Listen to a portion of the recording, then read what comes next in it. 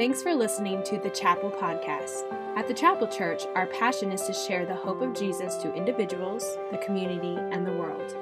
Listen in as Pastor Brandon Joyner shares an encouraging and challenging message from God's Word.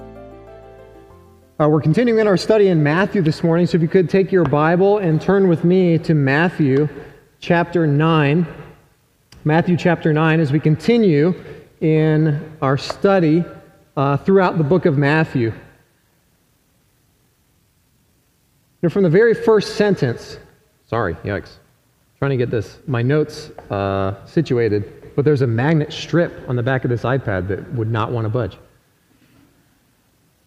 But from the very first sentence of the book of Matthew, it becomes abundantly clear what Matthew's goal in writing this book is. It is to convince his audience that Jesus is the ultimate king with ultimate authority.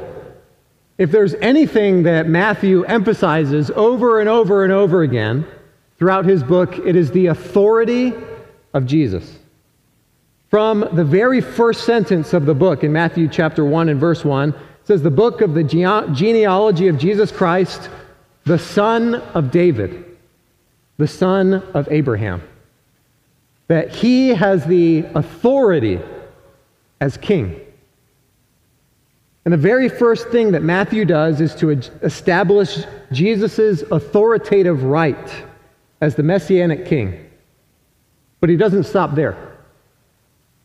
He continues to allude to Old Testament prophecies, and he points to Jesus as their fulfillment in chapters 1 through 4. He then emphasizes Jesus' authoritative words in the Sermon on the Mount in Matthew chapters 5 through 7.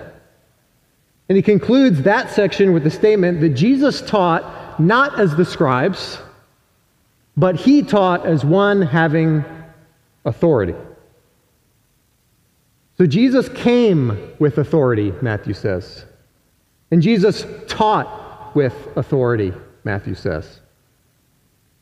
And while Matthew's goal, one of his goals, is to establish Jesus as the promised Messianic king that would bring hope to Israel, it is not his only objective. As a matter of fact, it's not even his main objective. His main objective is to convince his audience that this person, who is the fulfillment of the Messianic king promise, is not only the Messianic king sent from God, he not only has authority as someone sent from God, but that he is, in fact, God himself. And that is the subject of chapters 8 and 9. That Jesus didn't just come the way that God promised the Messiah would come. He doesn't just teach the way that God promised the Messiah would teach, but he has the authority to do things that only God can do. And so in Matthew chapter 8, as Pastor Brandon has been teaching through the past few weeks, Matthew establishes Jesus' authority as God, and he begins to build this case. The authority that Jesus displays in these chapters draws a definitive line in the sand, and it climaxes in this passage this morning. That if you read chapters 8 and 9, you must come to one of two conclusions. You either must believe that Jesus is God, and he has authority because he is God. Or you must condemn him as a blasphemer. Chapter 8 begins that process. Matthew begins to build that case. And today that case is unmistakable. We've already witnessed Jesus' authority in chapter 8 to heal a leper with the touch of his hand, or to heal a centurion's servant without even seeing him, or to restore Peter's mother-in-law from a severe illness. Clearly, Jesus had authority to heal disease. But that's not all that we saw in chapter 8. On top of that, Jesus demonstrated beyond physical ailments that he had authority by casting out demons from many with just one word. And even casting out a legion of demons from 2 men, showing that Jesus not only has authority over physical ailments, but Jesus has authority over the entire spiritual realm. And on top of that, we also observed the episode of Jesus calming the storm on the Sea of Galilee. So Jesus has authority over disease. Jesus has authority over spiritual warfare and over spiritual beings. And Jesus has authority over nature itself. And even though all of those things are problems that mankind faces, I mean, disease is obviously a problem. Natural disasters can be a problem. Demonic warfare can be a problem. Some of you guys have been fighting demonic warfare. And you know it's a problem. You know it for a fact. And although all of these things are a problem, they are not the problem. All of these authoritative displays were leading up to Jesus' audience, to Jesus being able to reveal to his audience the ultimate reality that he is God, who is the only one who can forgive sins. You see, throughout history, figures like Moses and other Old Testament prophets were sent from God, and they could do many wonderful works on the authority of God. But none of them could accomplish what we are about to see Jesus do. None of them could address humanity's most basic, deepest need. And only Jesus comes on the scene and has the authority to forgive sins. So this morning, as we look into the scriptures, we're going to see in this narrative, we're going to see the unwavering faith of the paralytic man. And it's his unwavering faith that welcomes the forgiveness from Jesus. But it is also the same forgiveness that prompts the failure of the religious leaders and instills awe and fear in the hearts of the people. So let's look this morning at Matthew chapter 9, verses 1 through 8. And so he got into a boat, and he crossed over, and he came to his own city. Then behold, they brought to him a paralytic man on a bed. And when Jesus saw their faith, he said to the paralytic, "Son, be of good cheer, your sins are forgiven you." And at once some of the scribes said within themselves, "This man blasphemes." But Jesus, knowing their thoughts, said, "Why do you think evil in your hearts? For which is easier to say, 'Your sins are forgiven you,' or to say, 'Arise and walk'? But that you may know that the Son of Man has power on earth to forgive sins." Then he said to the paralytic man, "Arise, take up your bed, and go to your house." And he arose and departed to his house. Now when the multitude saw it, they marveled, and glorified God who had given such power to men. And as Jesus passed on from there, he saw a man named... just kidding. We're going to go into that next week. I read a little bit too far. And people marveled at the power that God had given to man. And so we see Jesus, after he was driven out of Gadara because of people's fear of him, which, by the way, is the same fear that people in this audience also have at the end of this episode. But Jesus casts out a legion of demons from two men, and the people in that area, they see what Jesus is able to do, and they are in awe and fear, and they say, "Listen, go. There is no one that can do what you can do," and it unsettled them to the point where they asked Jesus to leave. And so he goes into the boat and he departs and he goes to his own city, or his new own city, right? Because remember, his hometown was Nazareth. But Nazareth had already tried to kill him. And so Jesus had a new hometown, Capernaum. Jesus, when he was chased out of Nazareth, he didn't go back there to perform any more wonderful works because of their unbelief. As a matter of fact, they rose up and tried to kill him and would have, except for he's God and it wasn't his time. And so he passed through them unharmed, and he goes and he takes up residence in Capernaum. And it says in Mark chapter 2 and verse 1, "And again he entered Capernaum after some days, and it was heard that he was in the house." And so Capernaum was his new residence. It could also be translated that, "And he entered Capernaum after some days and was heard that he was at home."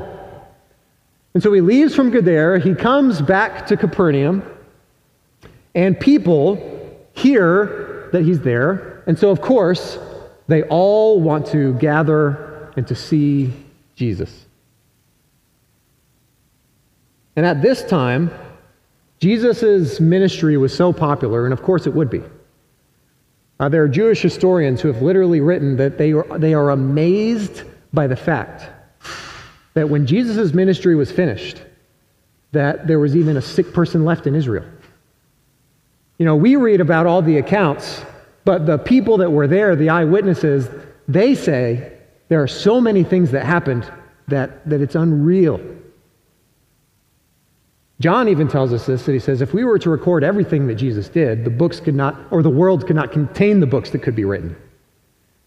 We know that we have what we need in God's word, but there's so many things that Jesus did, and of course, everyone wants to see Jesus. This is probably the height of his popularity. And at the height of his popularity, there's a group of guys who love either their friend or their relative. We're not really quite sure what their relationship is, but they love this paralytic man, and they want to see him healed. Of course. This man who was ostracized for years, this man who was unable to make a living for years, and we see this in chapter 9 and verse 2. It says, then behold, they brought to him a paralytic man lying on a bed, and when Jesus saw their faith, he said to the paralytic man, son, be of good cheer, your sins are forgiven you. We also see a parallel account of this in Luke chapter 5, verse 17 to 19. It says, now it happened on a certain day as he was teaching that there were Pharisees and teachers of the law sitting by who had come out of the town of Galilee, Judea and Jerusalem, and the power of the Lord was present to heal them. Then behold, men brought on a bed a man who was paralyzed, who they sought to bring in and lay before him. And when they could not find how they might bring him in because of the crowd, they went up on the housetop and let him down with his bed through the tiling into the midst before Jesus. And so these men obviously have faith. And Luke tells us that there were so many people that gathered to see Jesus that there was absolutely no way that they were going to get into the house where Jesus was. But they knew that Jesus had the power to heal this man. And I believe that there's something even special about the faith of this man. I believe that this man didn't just believe that Jesus could enable him to walk, but that this man knew that his need was to be saved from sin. See, back in this culture and in this time, the religious leaders had this false belief that if something was wrong with you, if you were blind, if you were paralyzed, if there was some kind of physical ailment that you suffered from, that it was because of something that you, or possibly your parents, had done. We see this idea in the Old Testament in Job chapter 4 and verse 7. As Job's friends finally break their silence, they say to him, remember now, who ever perished being innocent? Or who were the upright ever cut off? Job's friends say to him, listen, Job, something's happening here. Remember, Job loses everything. And to his friends' credit, by the way, they come and they sit with him and say nothing for like a week. And when they finally do break the silence, they say, listen, Job, we've got to ask, what did you do? And that's the theology of the time. And we see that this carries all the way over into the New Testament, even into Jesus' inner circle. In John chapter 9, verses 1 to 3, it says, now as Jesus passed by, he saw a man who was blind from birth, and his disciples asked him, saying, Rabbi, who sinned, this man or his parents, that he was born blind? And so it even leaks into the theology of the disciples who had spent a lot of intimate time with Jesus. And they are passing by one day, they see a blind man, and they say, hey, Jesus, curious, why is this man blind? Is it his fault or is it his parents' fault? Whose fault is it that God condemned him to be blind? And Jesus says, neither. Neither him or his parents had sinned, that the works of God should be revealed in him. Now, what does Jesus mean by this? Does he mean that this man had literally never sinned? Well, no. We know that because the Bible tells us that there is no one who is righteous. Does he literally mean that his parents had never sinned? No, obviously for the same reason. But Jesus' point is that this man is not blind because of a direct result of his sin. He is blind as a result of sin, but not necessarily his. We see this in Jesus' theology in Luke chapter 13, verses 1 to 5, where we read, "There were present at the season some who told him about the Galileans whose blood Pilate had mingled with their sacrifices. And Jesus answered and said to them, 'Do you suppose that these Galileans were worse sinners than all the other Galileans because they offered such things?'" And when Jesus was asked about different degrees of sin, he says, "Well, do you think that things happen to people for specific sins and specific reasons?" He even goes on to say, "I tell you no. But unless you repent, you will all likewise perish. Or those 18 on whom the Tower of Siloam fell and killed, do you think that they were worse sinners than all the other men who dwelt in Jerusalem? I tell you no. But unless you repent, you will all likewise perish." What is Jesus' point? His point is disease and ailments and problems that we face, are they the result of sin? And Jesus says, yes, but not the way you think. They're the result of sin. They're a result of the curse on the world. They are an infection that everyone has to deal with. But when you see somebody who suffers from one of these ailments, your conclusion should not be, wow, that guy has a problem.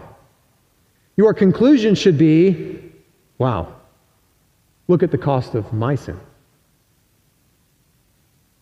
Jesus says, yes, it is the result of sin, but you're drawing the wrong conclusion. The conclusion that you should be drawing is this: how is my standing before God? Because just like them, I will also die one day. Referring specifically to those on whom the Tower of Siloam fell. Jesus says, listen, the lesson that you take away is you will one day perish as well. And how is your standing before God? So this man, when he's brought before Jesus, is keenly aware of what everyone else thinks. There is a crowd there. They are pressed so tightly into the house. And he knows that if somehow, some way he can get before Jesus, that based on everything he knows about Jesus, that Jesus will have mercy. But he also knows that all his life, he is laid on that bed, and people have passed by, and they have said, who sinned? Is it this man? He's been cast out for his entire life as an unclean pariah, simply because he was paralyzed. He knows that if he's going to be lowered into that house, that everyone in that house is going to see him and think, gross. He knows that if there's anything he needs from Jesus, it is release from sin. And so he gets lowered into the house and he gets placed before Jesus. And Jesus sees him and he says to the paralytic, son, be of good cheer. Your sins are forgiven you. Now the first thing that he tells this man is to be of good cheer. And there's two different types of cheer that Jesus could be talking about. It's probably more literally translated courage. Be of good courage. And there's two types of courage that somebody could have. There's the type of courage that somebody could have if they were a character in a scary movie, right? And you're watching this film, and one character, for some inexplicable reason, knows that there is a monster in the woods, but they've got to go out and explore the woods. And so they go out and they explore the woods. You as the audience know they're dead. Even them as the character know, because many people have been killed before them. The character knows they're dead. The monster will get them. So what does he do? Well, he strolls through the woods and he sings a song. Why? To distract himself from the fact that he's going to die. There's the kind of courage that is like, I really would rather not think about the thing that makes me afraid.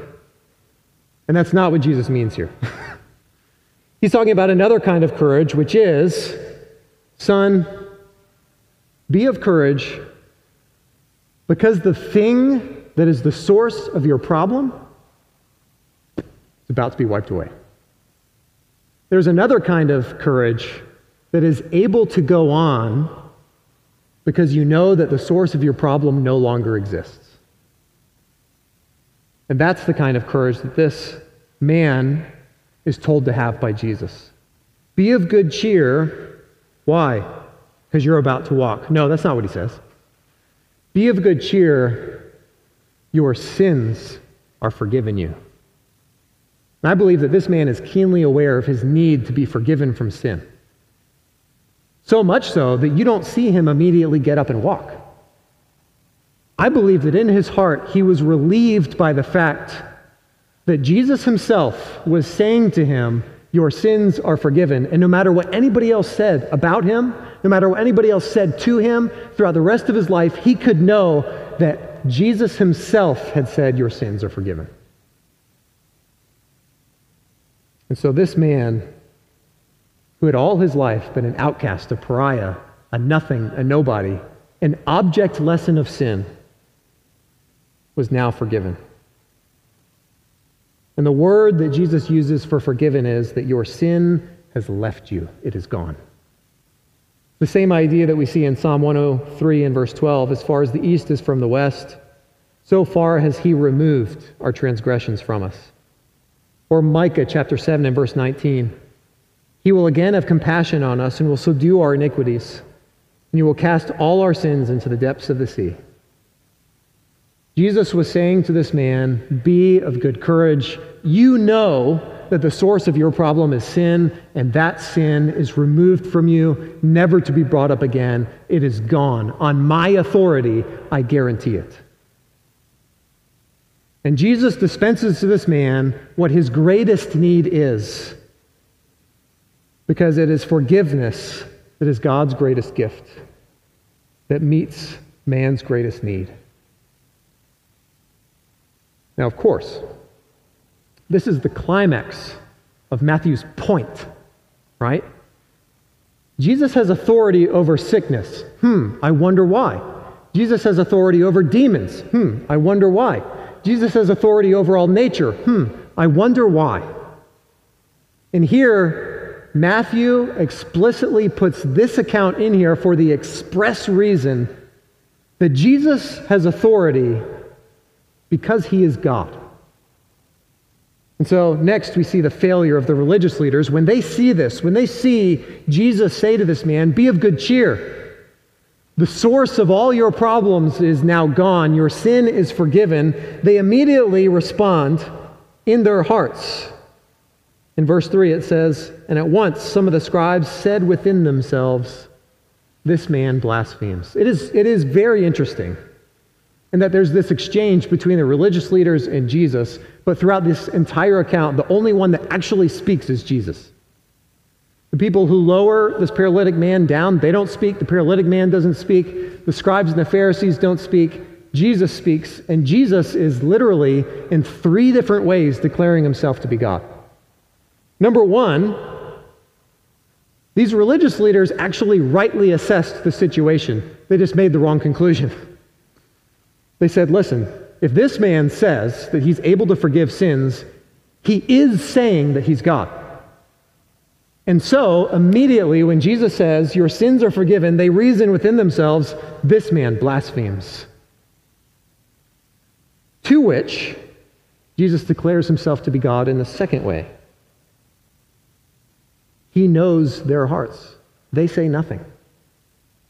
He knows the evil that is in their hearts. They did not believe on 2 different accounts. They did not believe, number one, this is the most obvious one that they're wrong on, they did not believe that Jesus was God, and they did not believe that he had the authority to forgive sin, which is Matthew's whole point, which is what he's been working towards. Secondly, they did not believe that sin could be forgiven by asking for it. But instead, they believed that you must earn salvation.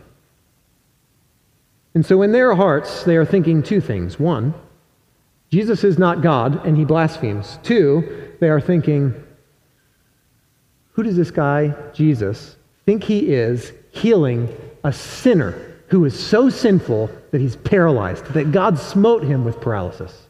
That's their thought process. Those are the two reasons that most often keep people from salvation, by the way. Belief that you can earn it, or belief that you do not need it. And the scribes and Pharisees that day were guilty of both. Jesus doesn't have the authority, and it must be earned, they thought. Jesus, perceiving these thoughts, turns and says to them, why do you think evil in your hearts? I mean, can you imagine that? Can you imagine thinking about somebody? You know, me thinking about, just pick a random name, about Timothy. There's no Timothys here today, right? About Timothy. Man, Timothy's really poorly dressed today. Oh, Timothy. Is your name actually Timothy? Like, is that your full name? All right, Timothy. I look at him and I say, you're really poorly dressed today. Or I think this in my mind. And Tim turns around and says, hey, I like this outfit. How creepy would that be? That's exactly what happens here. Jesus says, your sins are forgiven. Jesus turns around and says, hey, why do you think evil in your hearts? Which declares him to be God in two different ways. One, who is it that can see the heart? Only God. We know this from 1 Samuel 16:7. Man looks at the outward appearance, but the Lord looks at the heart. They said nothing. Jesus turns around and says, I see your heart. Why is your heart evil? And biblically, the definition of evil is someone who reasons in their heart against God. So Jesus is saying, this man is forgiven, I'm God, because I have the authority to forgive sin. He's also saying, I see your heart, I am God. He's also saying, you reason in your hearts against me, I am God. And so in three different ways, Jesus declares himself to be God. We see in Acts chapter 5, verses 3-4, that Ananias and Sapphira reasoned in their heart against God, and that was the definition of evil. And so Jesus says to these men, why do you think evil in your hearts? Which is just his way of saying in three different ways, listen, I'm God and you know it. If you know the scriptures, you know that I'm God because I forgave this man his sin. I know your heart, and you reason against me. But to further put a nail in the coffin, Jesus doesn't stop there. And at once, some of the scribes said within themselves, this man blasphemes. But Jesus, knowing their thoughts, said, why do you think evil in your hearts? For which is easier, he says. Your sins are forgiven you. Which is easier, to say your sins are forgiven you, or to say, arise and walk? But that you may know that the Son of Man has power on earth to forgive sins. Then he said to the paralytic, arise, take up your bed, and go to your house. And so Jesus, knowing that all of this is going on in their hearts, had purposefully forgiven this man's sin before he gave him the command to get up. And when the scribes and the Pharisees reasoned within themselves, this man blasphemes, Jesus says, listen, I can even prove that I've forgiven this man's sin. You think that it is because of this man's specific sin that he is paralyzed. That's not the case. The case is that because of the curse on mankind, this man is paralyzed. You've already seen me, Jesus says. You've already seen me cast out demons. You've already seen me heal ailments. You've already seen me do all these things. Now I'm telling you today that the reason I'm able to free people from disease is because disease is caused by the curse. The reason why I'm able to free people from demons is because demon possession is caused by the curse. If I can free people from the symptom, I can free people from the source. So I'm going to prove to you that this man's sins are forgiven. If his sins are not forgiven, according to your own theology, right? If I'm not God, and I cannot forgive sins, and you believe that this man is paralyzed because of his sin, then he will not get up and walk, will he? Again, Jesus is the only one speaking. But they must intellectually acknowledge, if this man does not get up, then we're right. But if he does, then Jesus actually did forgive his sin. According to their own theology, that must be their conclusion. And so Jesus then says to this man, "Arise, take up your bed, and go to your house." And he arose, and he departed, and he went home. Proving his sins were forgiven. Now there's two responses that you can have. One is the response that we've already talked about of the scribes and the Pharisees, and the other is the response of the crowd as fear fell upon the people. It says in verse 8, "Now when the multitudes saw it, they marveled and glorified God, who had given such power to men." Now the Bible is not clear here about the kind of awe that fell on each person's heart. I believe that there are some people that day that awe fell on their heart, and they believed that Jesus was the Messiah, the Son of God, and they came to faith. But in a large crowd setting, all of them were amazed. I believe some came to repentance, and some were just like, didn't know what to think, just wowed. But they were all amazed, which is the right response. We see this word fear throughout the New Testament. We see it in Matthew 14 and verse 26. "And when the disciples saw him walking on the sea, they were troubled, saying, 'It is a ghost,' and they cried out for fear." Same word. Or in Luke chapter 8 and verse 37, "Then the whole multitude of the surrounding region of the Gadarenes asked him to depart from them, for they were seized with great fear, and he got into the boat and returned." We also see it in Acts chapter 2 and verse 43. "Then fear came upon every soul, and many wonders and signs were done throughout the apostles." And this word for fear is used many other times throughout the New Testament, but every single time it is always used in reference to people being awed, wowed, and amazed at something that God has done. And that's the correct response. And so as Matthew has been working up to this climactic, decisive moment, Matthew's entire point in the way he has arranged his book is that he is making the point that Jesus is the Messiah, promised from God. He is the authority of the Messiah. But not only does he have that, he's the authority of God because he is God. This, in Matthew's gospel, this is the moment. The line has been drawn in the sand.